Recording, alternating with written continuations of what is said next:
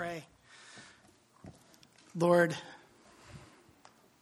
we have a stain of sin and debt that we've accumulated that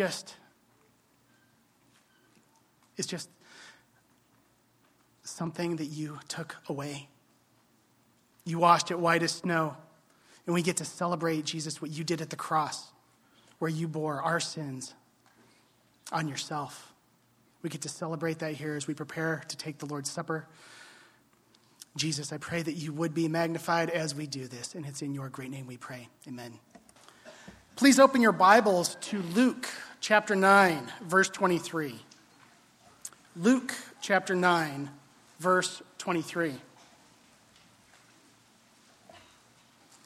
Today, in our culture, it's relatively easy to profess to be a Christian. There's typically not considerable cost associated with claiming the name of Christ. Usually, there's no suffering or significant persecution, at least right now here in our country. There's also not really the threat of death or martyrdom for proclaiming Christ. But what does God's word have to say about the potential cost for being a Christian? Is it costly? We're going to be focusing on chapter 9, verse 23, but I'm going to read some of the surrounding context. I'm going to start reading in verse 20. And Jesus said to them, "But who do you say that I am?" And Peter answered and said, "The Christ of God." But Jesus warned them and instructed them not to tell this to anyone, saying, "The Son of Man must suffer many things and be rejected by the elders and chief priests and scribes, and be killed, and be raised up on the third day." And Jesus was saying to them all, "If anyone wishes to come after me, he must deny himself and take up his cross daily and follow me. For whoever wishes to save his life will lose it, but whoever loses his life for my sake, he is the one who will save it. For what is a man profited if he gains the whole world and loses or forfeits himself? For whoever is ashamed of me and my words, the Son of Man will be ashamed of him when he comes in his glory, and the glory of the Father and of the holy angels." Jesus is clearly laying out the significant cost associated with being a true Christian. And here in verse 23, Jesus lays out three imperatives, three requirements for his followers. He says, if anyone wishes to come after me, if anyone wishes to be one of my disciples, he must, number one, deny himself. He must disregard, renounce, completely disown himself. This is everything that he was before he was a follower of Christ. The carnal, unregenerate, self-focused, worldly, disobedient, fleshly person. This word for deny, this is the same word that was used when Peter denied Christ. When Peter denied knowing Christ. When Peter denied him, he completely disowned his master. Believers are not called to a simple or casual effort here. When one by faith begins to follow Christ, they deny. They disown and renounce who they were before turning to follow him. This is a radical change of life. Have you denied yourself, disowned your old self to pursue Christ? If anyone wishes to come after me, he must, number two, take up his cross daily. When the first century people heard this, when they heard Jesus utter these words, take up his cross, they only had one thing on their minds. They had a vivid instrument of torture and execution. If a person was carrying a cross, that person was condemned. They were sentenced to death. The condemned person would carry their crossbeam to the place of execution, where they would be hoisted up and affixed on it, affixed on the stake.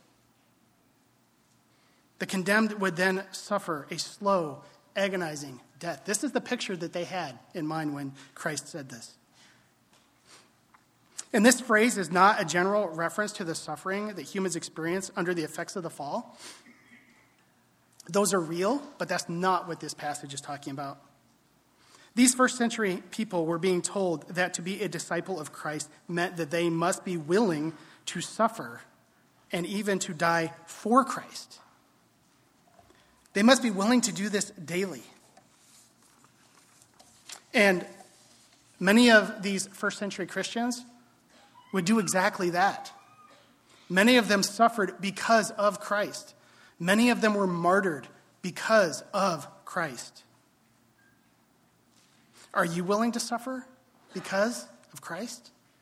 Are you willing to possibly even lose your life for Christ, for his sake? If anybody wishes to come after me, he must, number 3, follow me. Christ's followers are to walk in the same way that he walked. They are to live in the same way that he lived. They are to humbly, submissively obey his commands. No human is going to do this perfectly. There will be stumbling, and where there is stumbling, that sin is confessed and repented of and turned from, and that person keeps on following. Are you living like Christ? Are you living in obedience to Christ? Are you following Christ? We've come to the time in our service when believers remember Christ's body that was given and his blood that was shed. And we do this, as we do this, we proclaim his death and what it accomplished. Many among the crowds that were following Christ around during his ministry, they were fed by Christ food. They were even healed by Christ. They sat under his teaching. But they were not, most even, were not his followers. They were not his disciples. We just looked at what Jesus requires of those who would profess to be a Christian. Does that describe you? And if you would, by your own admission, say that just doesn't describe me, that's not who I am, then we would simply ask that when the tray comes that you would simply just pass that by. We're excited that you're here, but I would ask you, what are you holding on to that you're not willing to give up for Christ? Do you understand that if you are ashamed of Christ and his words, that when he comes, God's word says that he's going to be ashamed of you?